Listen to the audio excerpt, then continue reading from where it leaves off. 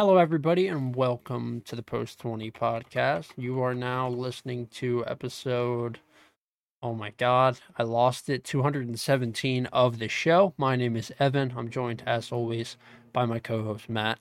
What's going on this week? Been far too long. hmm I think this is the longest we've gone in between our recordings.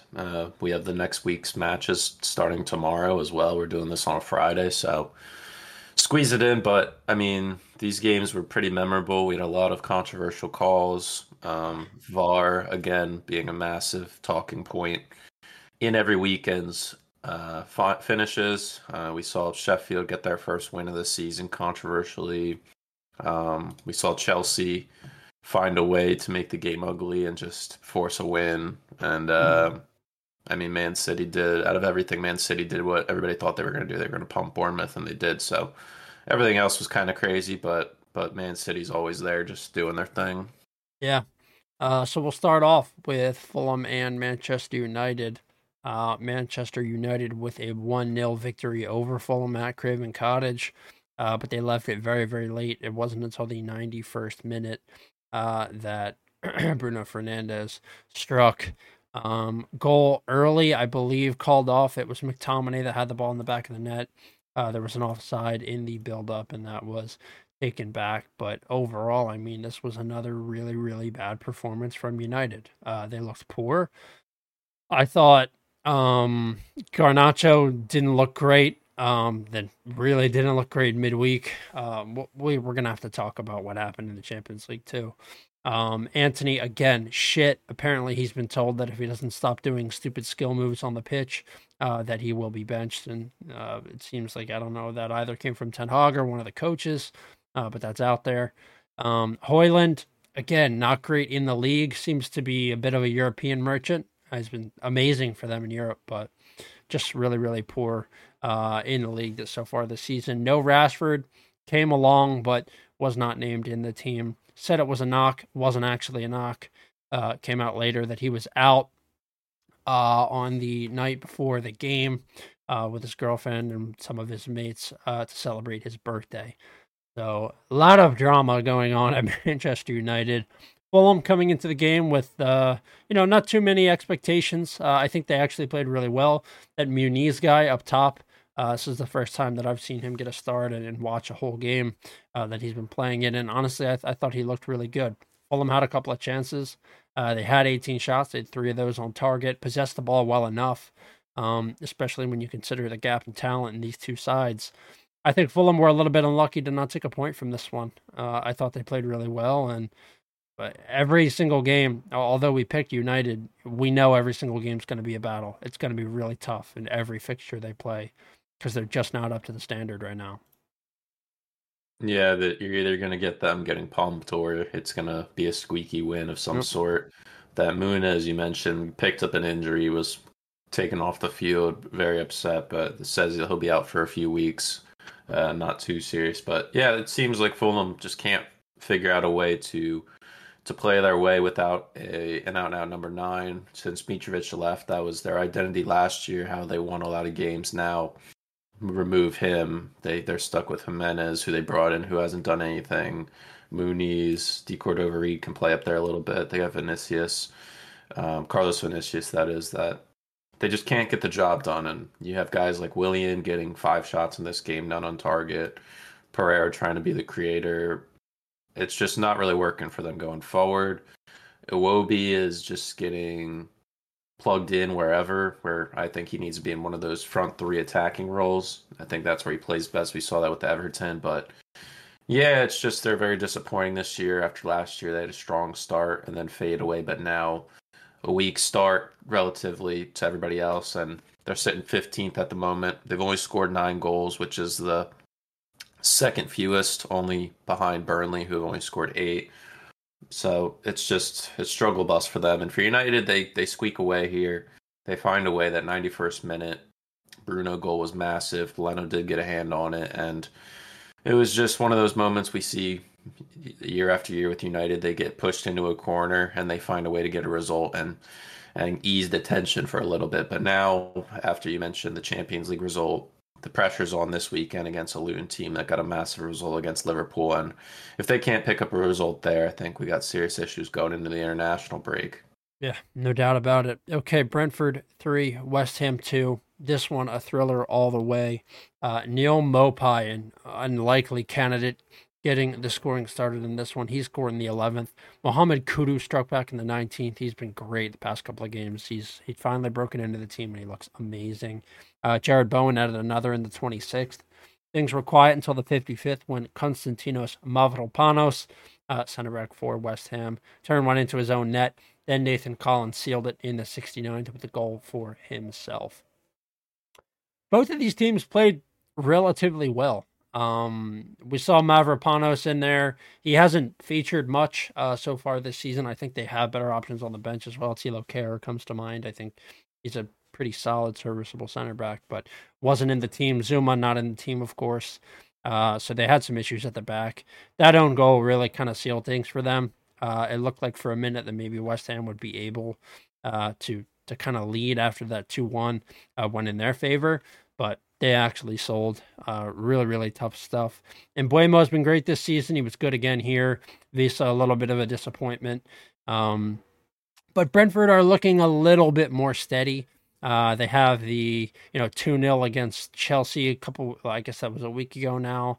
They've got a 3-2 here against West Ham. Both of those teams are in decent shape. I mean, West Ham are in 12th. I think Chelsea are in 10th. So Brentford did really well by beating those two teams, leaping them in the table. But just this is more of a collapse, honestly, at the back. For West Ham than anything else. I think the offense performed relatively admirably. I mean, you have to consider the fact that they're still rocking with Antonio up top, and he's just not really been at his best.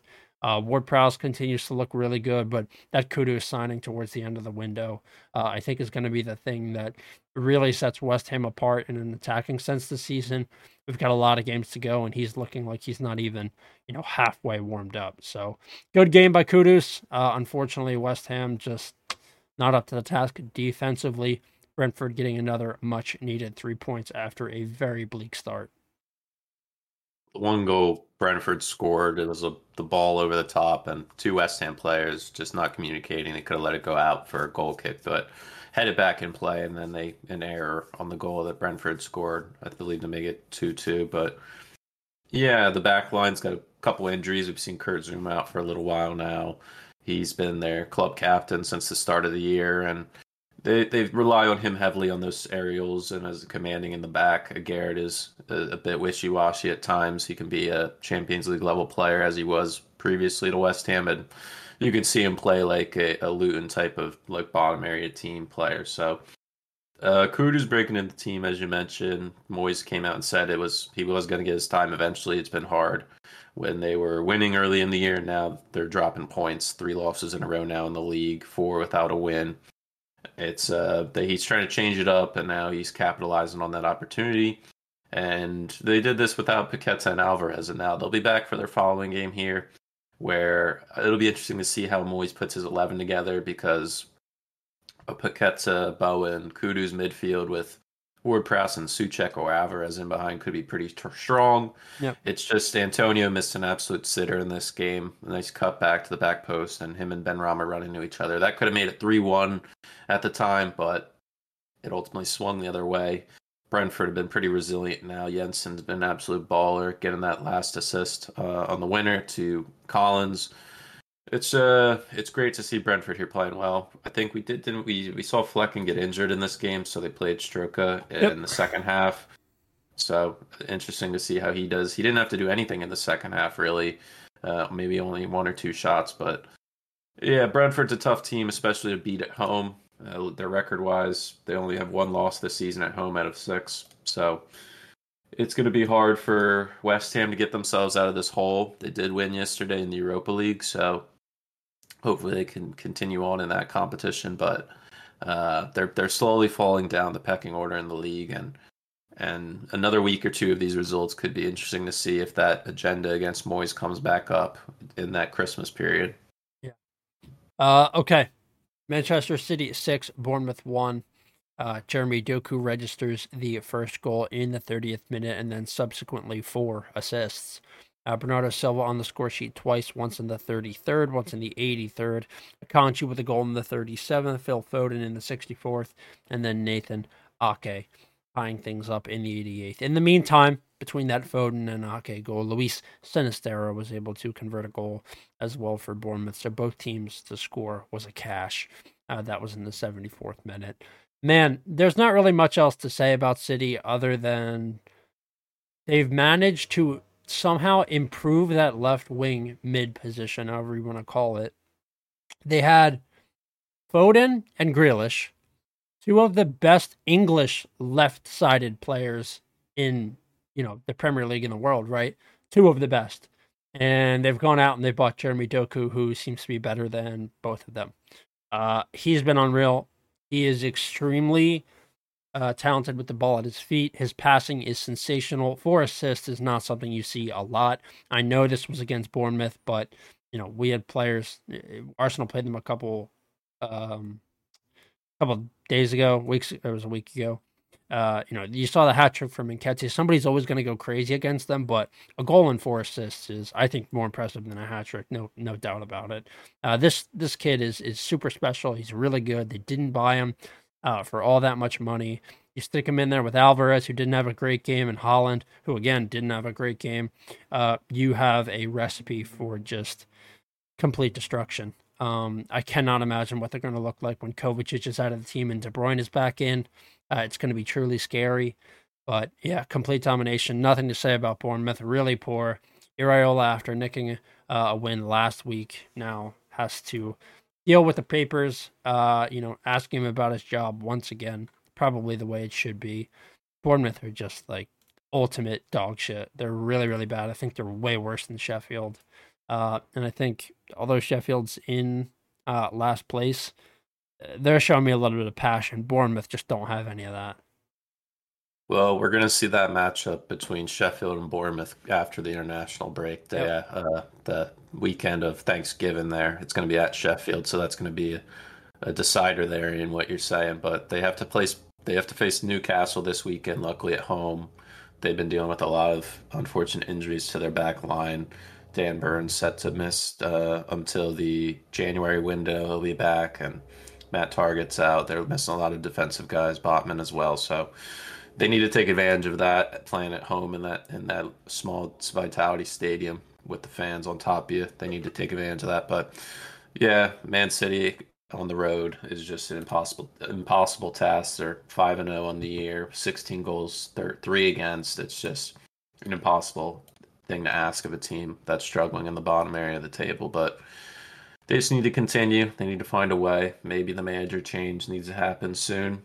A big loss like that, if it's another 5-1, 5-0 type thing against Newcastle, I think there might be serious questions going into an international break. Would be the perfect time to maybe change something in the management side of things, but we'll have to wait and see. This Bournemouth team are a bit tricky. At times they can jump on you if you're not expecting it. That's the good thing about the Premier League. We're seeing that teams can win against Goliaths at any moment, depending on how the VAR is going for them. But yeah, today it was just Doku was incredible. Set records. I think he's the youngest player to record 4 assists in a game. Yep.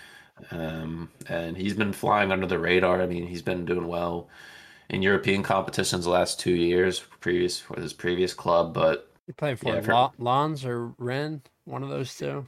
yeah, he's just another smart Manchester City purchase that's proven to be great, and will be nice in the rotation. We'll see him have more moments like this moving forward. Yeah, absolutely. Okay, let's move on to the next one, Matt. Tell us about Sheffield United 2, Wolves 1. Again, a little bit of a controversy here.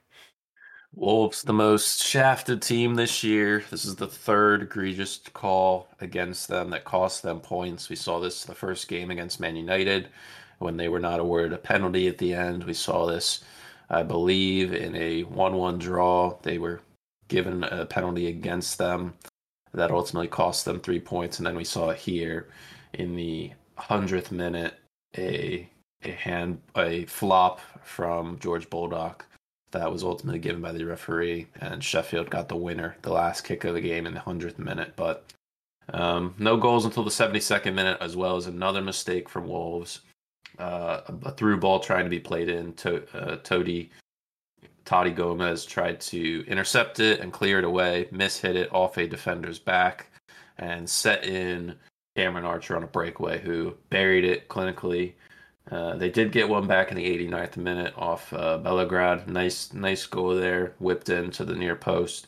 Goalkeeper didn't have a chance, but ultimately that penalty in the 99th minute decided it. There was a VAR decision potentially against him in the 94th minute on a handball as well. Was not given, but yeah, Wolves and Gary O'Neill, there's just so much that's going against them. Fabio Silva was the one that conceded that penalty at the end and was seen very upset, up to almost in tears. Yeah. Just, just that's how the season's been going for them, and it's very frustrating. You can see it, the body language on these players. It's just call after call, and it seems like every VAR decision goes against them, and it puts them in a position now. They're in 14th with 12 points. They're 6 points clear of the drop, but I mean, if one or two of these calls goes their way, they're easily in around that top 10 area, sitting cozy. That injury to Pedro Neto has been unfortunate Yeah. and is really showing in their play. But Hwang Hee-chan, again, with an assist here, continues his streak of goal contributions, and that has to keep happening for them to be in these games. I mean, now they play a Tottenham team this weekend who it's the perfect time to be playing them at home as well. But it seems like the luck isn't on their side. And for Sheffield getting their first win, it was a massive feeling. You saw after the game, it was a big moment for all the players and the fans and the staff. It just shows that they are capable of winning in this league. And it may take a lot and for decisions to go their way, but they just have to have the passion and just the commitment to see these games out. And they tried everything. They were playing the VAR card. They were playing for the VAR decision to go their way, and it went their way. Hopefully, karma comes against them and it evens things out, the law of average. But yeah, I mean, 3 points for them. Paul Heckenbottom, it's huge, but they still have an almost impossible task on their hands. Yeah. All right, let's move on to the next one. Crystal Palace 2, Burnley nil. Jeffrey Schlupp got the scoring started in the 22nd minute, and Burnley just they pounded the net in this one. 17 shots, 5 shots on target. Couldn't get any of them to go in. Controlled the pace. Um, Palace probably shouldn't have been the team to go 1-0 up, but they were. And then in the 94th minute, Tyrick Mitchell scored on an assist from Eberechi Eze, who is back. Great to see. Glad to see him come off the bench. Both of those guys are on my fantasy team. Didn't matter. Lost this week anyway. And yeah, a really solid 2-0 win for Palace. They defended well. Um, let Burnley have more of the ball than I would have imagined, to be honest. I think Palace are a better team in possession, but yeah, they kind of let Burnley control the pace. They scored on the counter.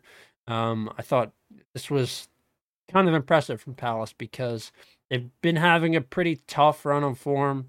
I believe before this game they'd lost their last two. So now they've got 2 wins and a draw in their last five. Turn things around a little bit. Still sitting in 11th, level on points with Chelsea and a point ahead of West Ham. So at some point this season, it's possible that they even jump a little bit higher up this table once they get Alisse fully back and Eze, who's now fully back. It seems this week he'll get the start. Palace, they could start to be threatening a little bit. The past couple weeks have been really tough without the creative players, but things are looking up for them, and things are looking down for Burnley. I don't know if you saw this, but Lyle Foster will be stepping away from football for a minute, dealing with some mental health stuff. So, obviously, best wishes to Lyle Foster, but that is a massive hit for Burnley. He's been one of their best attacking players so far this season, and now they're going to have to deal with Jay Rodriguez up top, and he's like 500 years old. So, things not looking great for Burnley at all. Yeah, hopefully everything's well at home. It's not too serious. Originally, they said it was an illness, and then Yeah. now it's extended for another 2 weeks, and that doesn't make sense for it to be an illness anymore. So glad to hear the clarification on what it is, and hopefully everything's all right for him and his family or close ones, whatever the situation may be. But yeah, that's how Burnley is at the moment. It's just they're dealing with a lot of issues, a lot of injuries, or not a lot of injuries, but just players aren't aren't combining well, and they just don't have that killer instinct in front of goal. They've been dominating possession this year. They're up there for one of the top half possession teams. That's how companies built them up in the championship, and now here in this game we saw them have 68% possession. I mean, I rewatched the whole game, and it was just the build out. They were playing the ball well out of the back. The midfield was doing all right, but once they just couldn't find that through ball in behind, or they weren't taking a chance on it. Their best opportunities were coming when they got the ball out left to Koleosho, who could potentially be a U.S. international if he decides on his country we want to play for in the next coming months. But yeah, whenever he got the ball and took on Joel Ward, it was a total mismatch. It was just when he cut inside, there was not really any options, and he would try for a shot, and it would just get blocked by Anderson or Guehi. So it was they just couldn't capitalize on their opportunities, and two mistakes ultimately, one major mistake ultimately cost them on the loss here on that first goal. It was Bayer got absolutely spun by Jordan Ayew, and then the cutback to Schlupp was there. So yeah, that really put a hamper in their sails, took the wind out of their sails, I should say. But yeah, it just shows the resilience of this Palace team, and with Eze coming off the bench and playing like he did, is a great sign. And this weekend, it's set to, for Michael Olise to be an option off the bench. So Yep. we're gonna start seeing this Palace team back in form. They are, as you mentioned, they're sitting 11th, in a good spot. They've only scored 10 goals, which is crazy for them to be in that position.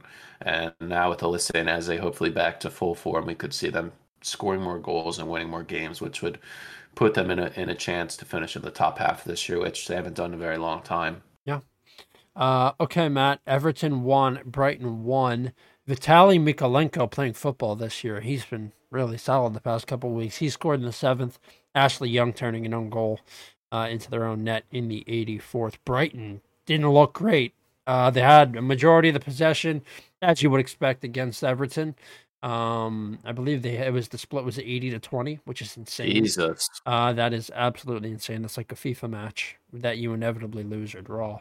And that was the case. It was a draw. So 208 passes completed for Everton, almost 900 for Brighton.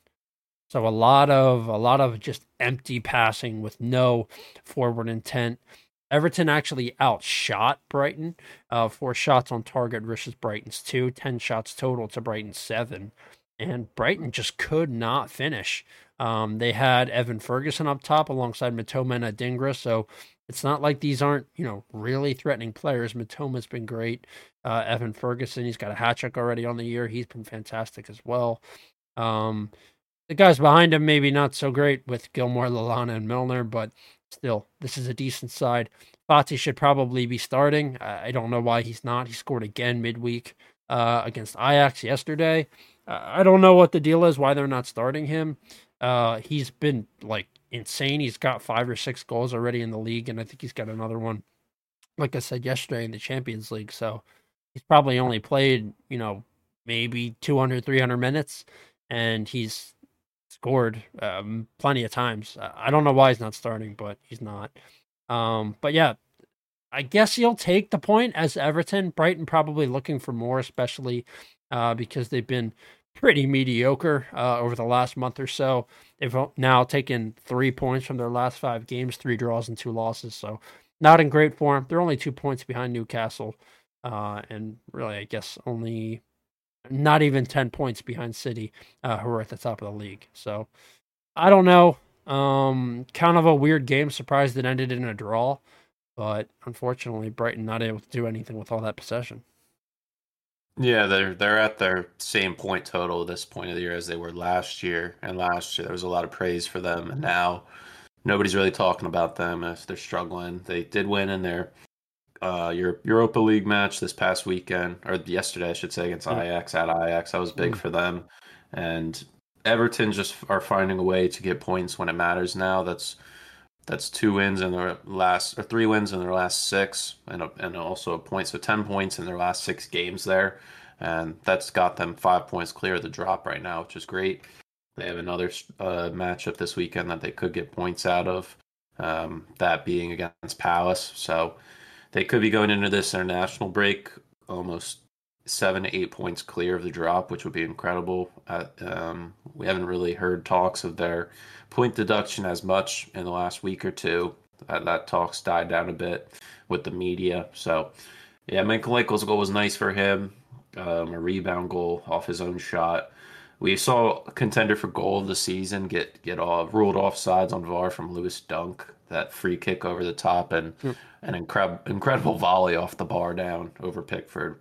But yeah, they pushed, and we're seeing that they're struggling against this low block, especially without their full strength team. There's talks of Solly March being out for the rest of the season due to him getting re-injured. Matoma's not playing in his best form, and I think it ultimately comes down to just the rotation. We mentioned this the last couple episodes, but Brighton and De Zerbi are rotating this team heavily each and every game, 4 or 5 changes every time. And it seems like it's affecting them, and we can't really see their full potential going forward. The goalie's switching all the time. Unfortunately, Estupinian yesterday came back from his injury, and 10 minutes in got re-aggravated it. So we have to wait and see the news on that. But that's a major loss if it's an extensive period of time, like we're seeing a lot of other players are dealing with other teams. But I mean, no dis no disrespect to James Milner, but James Milner shouldn't be starting in these Nope. games. I mean, you brought in guys like Dahoud and Fatty and these attacking players that are you see the potential in them and the quality they have to make changes in the game. And James Milner just isn't that type of guy. If your midfield three is Lalana, Gilmore, and Milner, I don't really see any creativity and attacking presence there to contribute with the front three. But especially against a team like Everton, who low block, they're gonna absolutely throw you around and just bombard you with their height and physicality. So yeah, it just wasn't meant to be. They got that. They were fortunate with the own goal off Ashley Young. It seems like Ashley Young is just the rag doll for Everton. Anytime there's a bad thing that happens, it's due to Ashley Young for some reason, whether it's his fault or not. But yeah, it's positive. This is a positive one for Everton, even though they're still in 16th. There's a lot of good signs and good play coming out of them. And for Brighton, 5 straight games now in the league without a win is concerning. If this was a Manchester United or a Chelsea, people would be absolutely all over them. But since it's Brighton and they don't have that credibility yet, people aren't too worried about them. Yeah, it's the truth. Okay, Newcastle 1, Arsenal 0. The lone goal being a triple VAR check. Anthony Gordon tap in the 64th. Pretty disgusting. I mean, Arsenal didn't play great. We weren't threatening at all up top. Only had one shot on target. This was not our best game by any stretch. Newcastle didn't play that great either. They really had 2 shots on target, but that was the only concrete chance. And we got a triple VAR check, and apparently there was nothing wrong. There was no offside. There was no foul. The goal stood. The ball didn't go out of bounds. Like, looked pretty out of bounds to me. I don't know. Mikel's pretty upset about this one. I don't think Arsenal played well enough to get 3 points out of it anyway. Probably would have been lucky to steal a draw. But these Newcastle Arsenal games have been such a shit show for the past 2 seasons. It seems like it's a new rivalry or something. It was a 0-0 last year, and then we kicked the shit out of them at the end of the season. But I have no fucking idea why these games are so tightly contentious. Um, just I don't know. I was really disappointed with the way that everybody played in this one. Havertz continues to look really mediocre. I don't know why Jorginho is in this team. He stinks. He's so bad. There's got to be somebody better that we can put in there. Even if you're just gonna throw, I mean, we didn't have Odegaard, which is kind of a tough one, but like somebody else has to play in the center there. Put Rice in the center and then pop somebody else out on the left. But we can't start him. He's horrific. Um, Disappointing. Shouldn't have lost this game, but kind of came down to VAR. And I don't know. People have been bitching about VAR all week. I obviously don't like it either, but I don't really think we're gonna see anything change. So it's not even worth wasting my breath, really, right? Yeah, there were two calls, two tackles And that the Havertz thing too was could I have been forgot to talk about reds. that. Havertz flying in That should have been a full red. pace. Yeah, you're saying red card there on Longstaff. Yeah, I think that. Yeah, I totally forgot about that. I erased it from my mind. because he was ultimately given a yellow, but Yeah. three Newcastle players were given yellows for the scuffle afterwards Yeah. because they were all upset. That's crazy. Three cards for Newcastle, one Havertz should have been red, but it was yellow. Yeah. He other than that, he didn't really have any hold on this game. And then the Gamara's one, just absolutely abusing Jorginho's face. Yeah. He wasn't given a red card, but he picks up his fifth yellow. He'll be suspended for their next game here against Bournemouth, but he'll be back for the United game after the international break. What do you think about Gamara's in this game? Should he have been red? Yeah, maybe, but since we didn't get the red for Havertz, like, maybe it's a little bit of a makeup thing. The Havertz one was pretty early. I thought this game was too big for the refs. I think there was a lot of really, really bad calls made. The VAR controversy and then both of those definitely could have been red. And they neither of them were. At least there was some consistency, but yeah, it seems to me that a lot of the pundits also think like this game was just too big for the referees that were in this one. We've seen this a couple times this year where it's just really bad refereeing, really bad VAR processes. We've seen it more this year than we have ever in the past, and we've had VAR for 3 or 4 years now at this point. It's only getting worse, and definitely like multiple wrong calls here. I think the Havertz should have been a red, and I think the Guimaraes maybe a little bit closer to an amber or yellow, just a hard yellow, but I could totally see that being a red as well. And neither of them were gifted. So again, you like to see the consistency, but extremely poorly officiated match, in my opinion. What do you think about Nketiah? Scores a hat trick against Sheffield, comes into this game and Not is great. almost ghost. Bit of a ghost, yeah. I don't think any of our attacking players really looked very good. I mean, Martinelli had a chance. He's not been great this year. Saka again, like just has been decent, but not amazing. Not the normal soaring that we expect from him. Was really good 2 days ago against Sevilla in the Champions League, but yeah, Nketiah, I don't know, not great. Some games call for Jesus, some games call for Nketiah. Maybe this was a game that called for the creativity of Jesus instead of the raw finishing of Nketiah. I don't know. We'll never really know, but he certainly did go ghost against the team that was actually playing defense instead of filleting Bournemouth like he did last week. Yeah, first loss on the year now. No invincible run. Nope, nope. And Tottenham also no invincible run, no City, so it's safe. The record is safe. All right. Nottingham Forest 2, Aston Villa 0. Two unlikely goal scorers. Ola Aina in the 5th and Oral Mangala in the 47th. Oral Mangala starting at CDM, Aina playing right back. Both of those guys able to score. No Matty Turner in this one. We saw Vlachodimos, who I believe used to be a keeper for Benfica, if I recall correctly. First time we've seen him so far this season in the league. And then we had Villa with the best goalkeeper in the world, allegedly, getting scored on by a CDM and a left back or right back. What a silent performance from Musa Diaby and Ollie Watkins. Both of those guys, all the way up top, both playing striker in this one. Got to be able to get something against Nottingham Forest. This is a huge disappointment. They did win yesterday. I bet on Villa yesterday. Watched them play AZ Alkmaar. They looked pretty good, but this was a disappointment. Unai Emery's boys just did not play up to the standard. Yuri Tielemans, Leon Bailey, and Den Dunker came on late for Douglas Luiz, Nico Zaniolo, and Matty Cash, but just not enough of a difference being made in this one. Taiwo Awoniyi is back. Elanga and Gibbs White flanked him for Nottingham Forest. Those guys didn't do much, but Forest converted when they could. They had 3 shots on target. They turned 2 of those into goals. And Villa, with all their possession, another 75-25 split, just weren't able to do anything. So they'll look back at the end of the season when they're on the bubble of potential European qualification, whether they're going to be in Europa, whether they're going to be in the Champions League. They're going to look at that.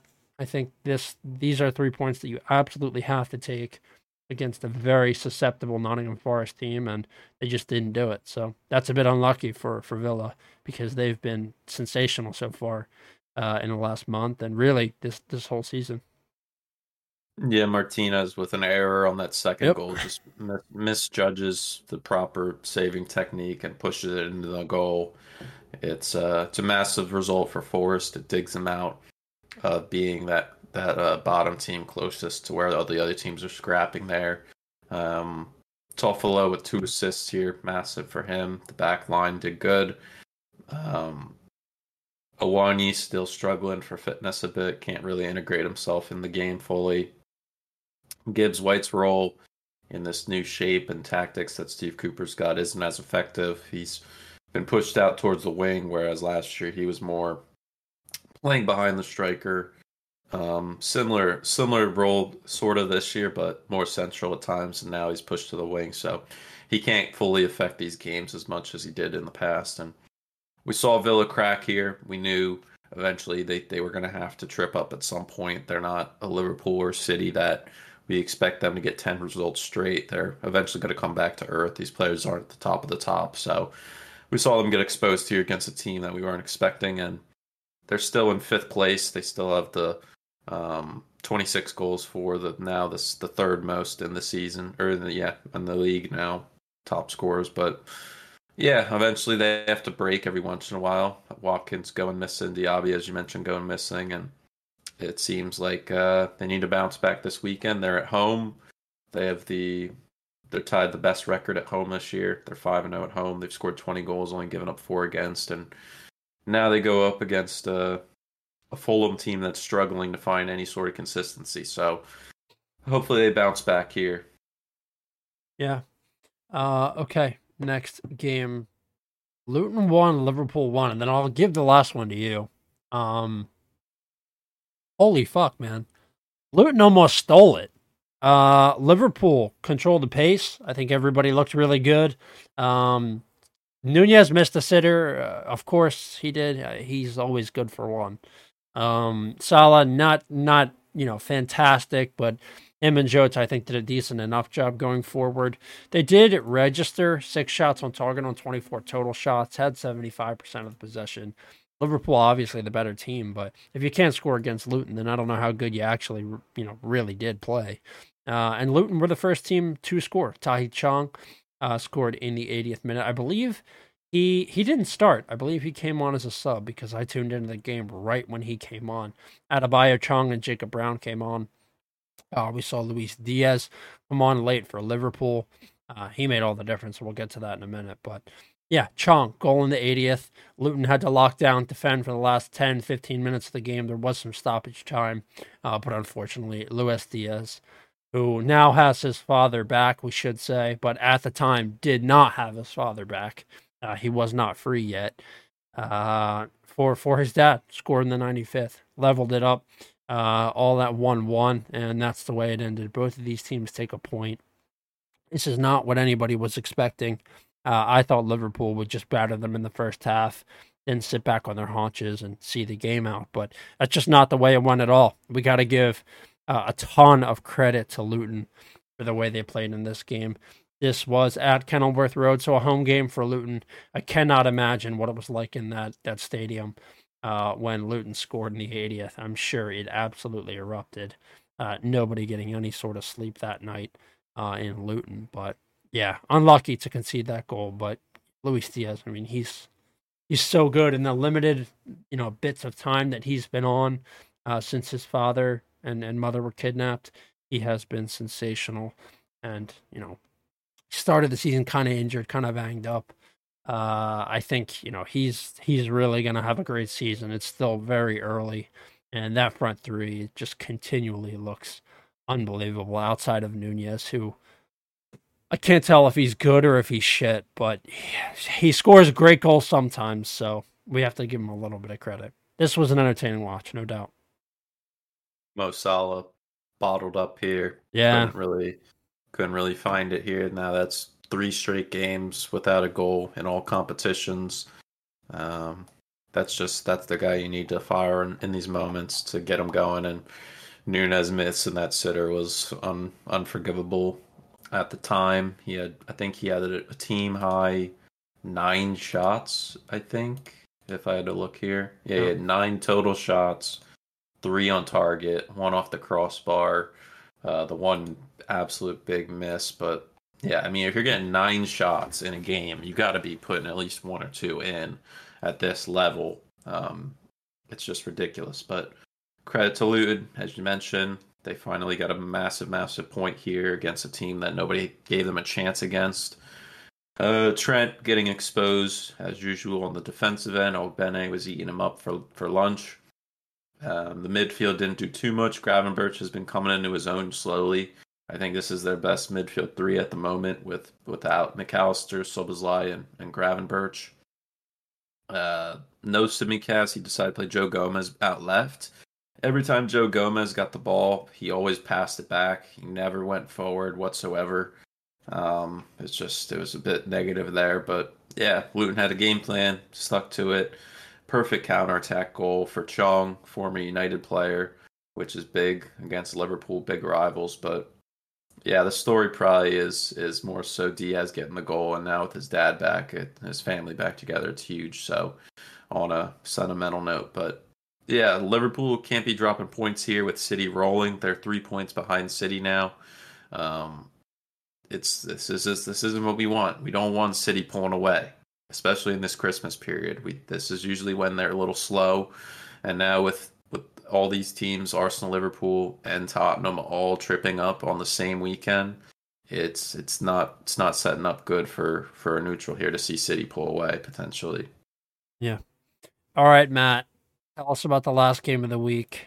War a game. I mean, this was one of the most disgusting, entertaining games I've ever watched.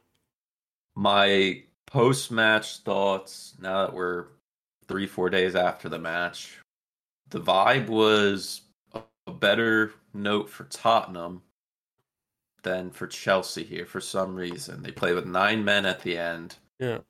and the vibe was Tottenham was happy with the result. Not happy with the result, but how the team played, and they stuck to the plan. And Postecoglou after the game, there wasn't much ridicule on him because of the situation, but Yeah. I don't know. It just didn't feel like a win for Chelsea in a way, but it didn't start off well. 6 minute right away. We're on the back foot. Kulusevski puts in a goal. A bit of a deflection to go in, beats Robert Sanchez, but that's when things open up. That's when the game got ugly. Chelsea had to make this game as chippy as possible, and they did that. Yeah. Udogi in the 18th minute, 2 foot Sterling nearly takes his leg off if he didn't pull away. Could have been violent conduct, but only a yellow. Build up there. We saw a couple. I think there were 7 goals disallowed in this game. I Yes. think I heard, which A is lot of incredible. offside goals for Chelsea. I think at least four were ruled off. Yeah. That's Um, fucking crazy. and then we saw Romero in the 33rd get a straight red card off of our decision. This came from a Chelsea goal being ruled off sides. And as they checked back, they saw the tackle on Enzo Fernandez, who's a game time decision this weekend against Man They City. got crunched. He was given a straight red, gave us a penalty. Cole Palmer buries his third one on the year. Vicario got a hand on it, but Cole Palmer hit it hard enough to where he couldn't get it away. Um, Tottenham make a tactical decision to take Brendan Johnson off, and they put Eric Dyer in, who's been out of favor with the manager. And he would later have a moment for himself, but was also called back. Halftime changes come in, 1-1 at the half. James Madison picked up an injury, unfortunately, and news just came out today. He'll be out until January, as well as Mickey Van de Ven pulled his hamstring. He's also out until January. Two key figures for them are out for an extended period, which isn't good. And then right before the half, we saw uh, yellow cards to Jackson and Caldwell and Sarr. That's 6 yellows for Jackson this year. He leads strikers with yellow cards. He has 6. The next closest guy at the striker position has 2. That has to be solved. We saw Cucurella come in, Mudryk came in. This was after Udogie got a second yellow, so now Tottenham had their nine. They played the rest of the game after the 55th minute with nine men. He takes out Kulusevski and Sar. Postecoglou does. He puts Skip and Bentancur in. He's just going all defensive to hold it. And nine men, they were playing the highest offsides trap I've ever seen. Yeah, it was insane. It was just through ball after through ball, and it still seemed like Chelsea were struggling to get through it, which is incredible. But 75th minute, it came through. Sterling gets in behind, cut back to Jackson. 93rd minute, Gallagher through ball, cut back to Jackson. And then 96th minute, Cole Palmer with a through ball, Jackson for the hat trick. Yeah, Uh, the insane. most, the most, I don't know. I don't know. When he scored the hat trick, I was hype. I was on my route. It was completely dark outside at that point, so I was pumping my fist. But I mean, I don't know. It was just scoring against nine men just doesn't feel as good for some reason, but it was against Tottenham, so I was ecstatic. Yeah, I mean, But I needed this. yeah, Unfortunately, I did. I thought, did I pick a draw? yeah, we both picked a I draw. knew it would be this kind of game. I didn't think Chelsea would come out all the way on top. Yeah, Um, Nico Jackson shushing and then doing Ronaldo's celebration at the end after scoring on a yeah, 9 men high line was yeah, certifiably insane. I loved it. Um, so stupid you almost have to respect it. What a complete like shit house game. I mean, this was just unbelievable, insane stuff. But so entertaining. I mean, Nico Jackson hat trick. Never in a million years would I have thought that would be the way this game ended. yeah. 5 goals now in the league.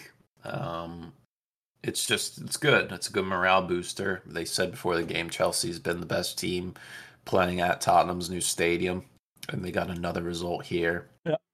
This puts Tottenham 1 point behind City now. But the biggest story is those injuries and Mm-hmm. suspensions. Madison out for 2 months, Van de Ven out for 2 months, Romero out for 3 games, Udogie missing this game against Wolves.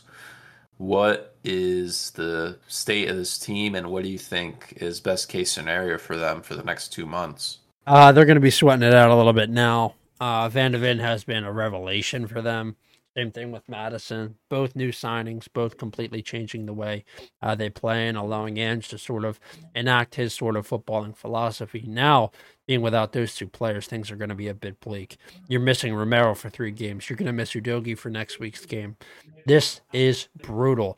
Brennan Johnson's going to have to really step up in that Madison role if Spurs want to continue to be solid. We're going to see Eric Dyer. They've got Betancourt back. Maybe he'll be solid for them. But instead, I think they're probably going to play Ollie Skip, Hoiberg, guys like that. It's time for Emerson Royale to come back into the team. He looked good last year before missing some time. Potentially, he steps in, and the Adogi loss for a week isn't huge, but things are going to be really tough for them. They're missing both of their first choice center backs now for at least, almost the next month because of that straight red. That's a 3 game suspension, I believe. Um, Yeah. Hmm. mm, very, very tough. Things are not going to be easy for Spurs. I got to check their next couple fixtures. They do have Yeah, I was international gonna. break, which kind of helps, but not really. Yeah, they're set for no Madison and Van de Ven for 9 to 10 matches in those games. They That's got they got Wolves, Aston Villa, Man City, West Ham, Newcastle, Forest, Everton, Brighton, Bournemouth, and Man United being the last one potentially without Madison and Van de Ven. that's not an easy run of games. I mean, yeah, and this we also didn't mention Richarlison just got pubic bone surgery on his pubic bone, so he'll be out until the new year as well. Solomon is out for the next month, and Perisic, as we already knew, is out for the season. He had an ACL injury. So they are. We talked about this a couple weeks ago, how they were the only ones that without major injuries. They all came at once. They got absolutely hit with the injury hammer. I mean, half their squad, half their first team's injured now. They need big guys to step up here in that midfield. Lo Celso is going to have to play at that 10 role where Madison was. Eric Dyer and Ben Davies are potentially going to be your starting center backs for the next couple games. and Postecoglou isn't going to be changing his tactics. So they build out of the back, and they build out of the back slowly at times, and those two are going to get stripped of the ball Yeah. plenty of times. So we could be seeing 3 to 4 goals, 2 to 3 goals a game against them. Yeah, that's true. So I don't know. This could potentially be the downfall of Tottenham. They were on the talks of a title challenge. Now they're gonna have to survive to stay in the top four. Yeah, I mean, it's true. It's going to be really tough. Madison and Van de Ven have been so good for them. The only shining thing is they've still got Vicario, and he's been Yeah, honestly probably the best keeper in the league this year. So um, for sure. that's that's a shining spot in the whole thing.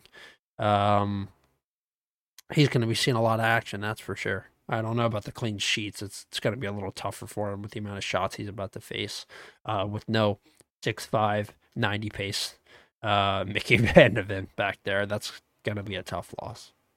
All right. All Did you right. want to jump into players of the week? Yeah, let's do it.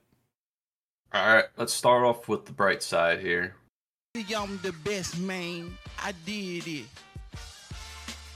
You go first. Who's your best player of the week? My best player of the week is Jeremy Doku. No doubt about Yeah. it. I mean, Yeah. just what a signing from Manchester City. He looked unbelievable. He scored a lot of goals. He completes so many take-ons.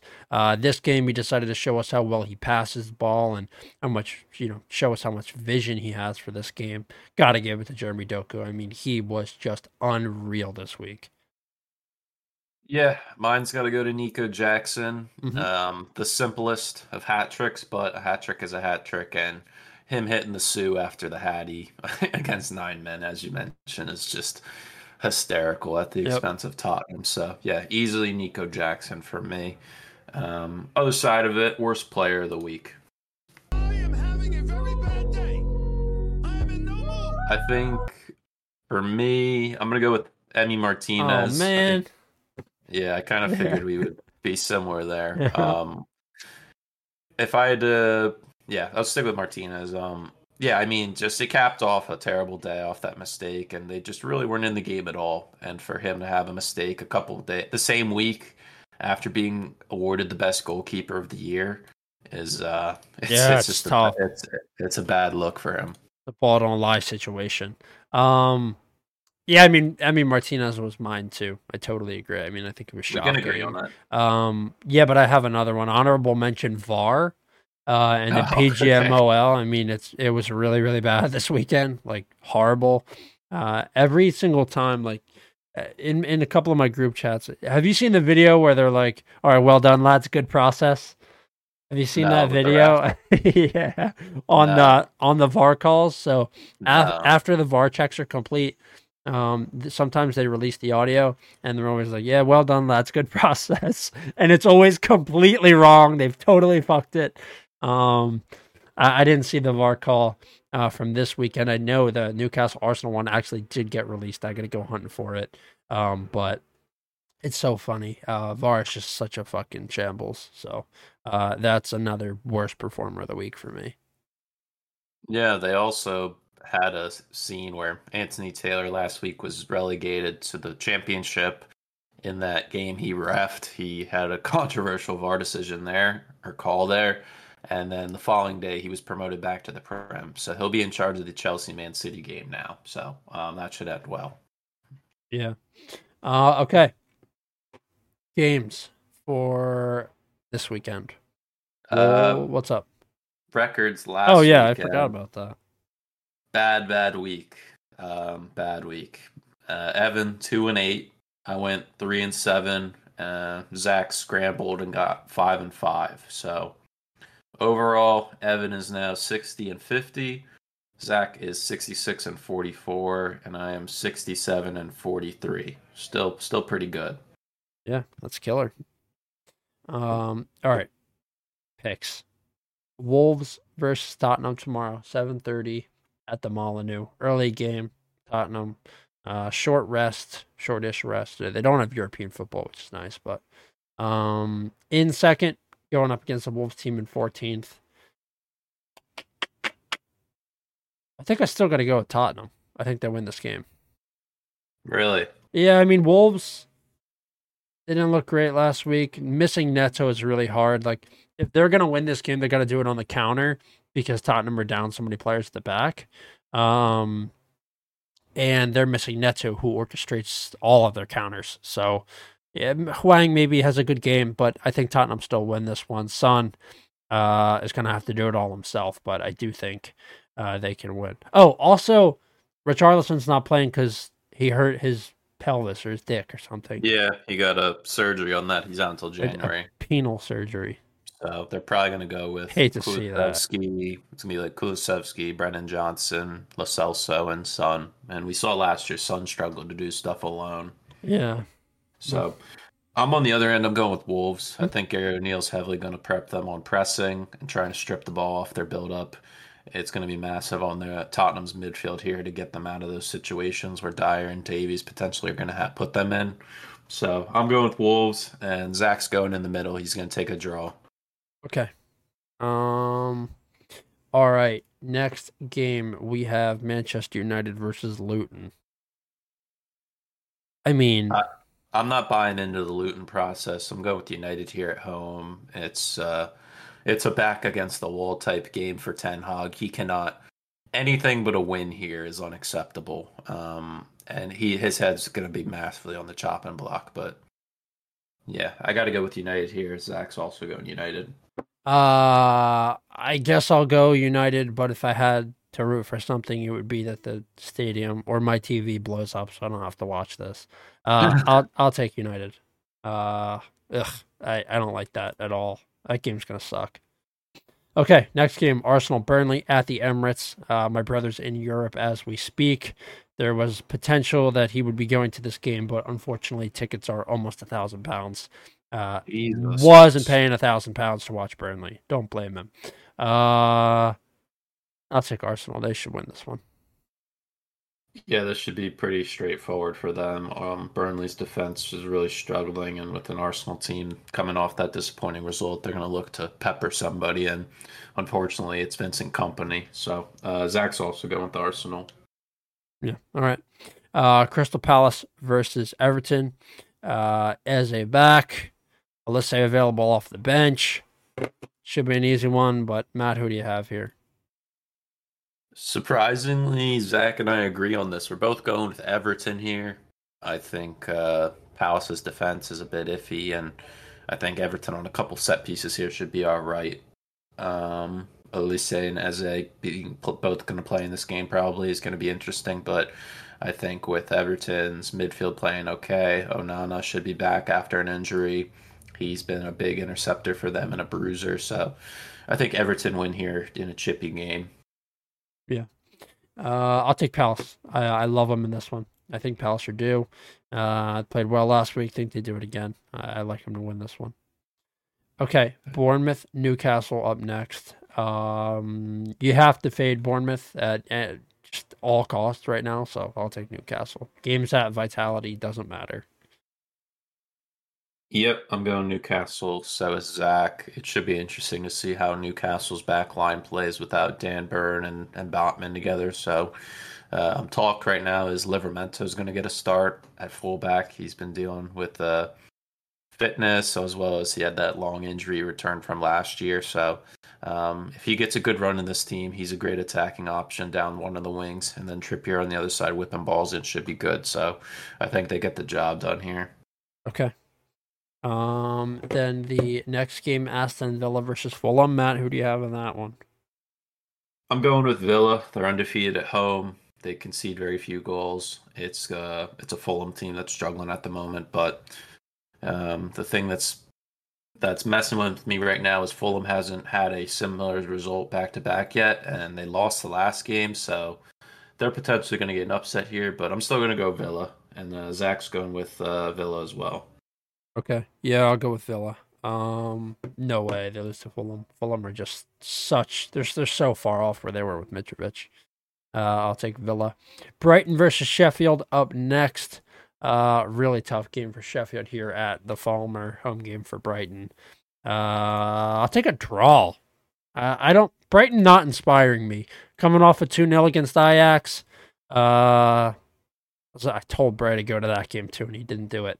He No, was in fucking Amsterdam. I thought he did. The Johan Cruyff right down the street, man. I don't know why I didn't go, but probably because Ajax they're rioting at the Ajax games because they're so bad right now. But yeah, I'll take a draw. Brighton not impressing me.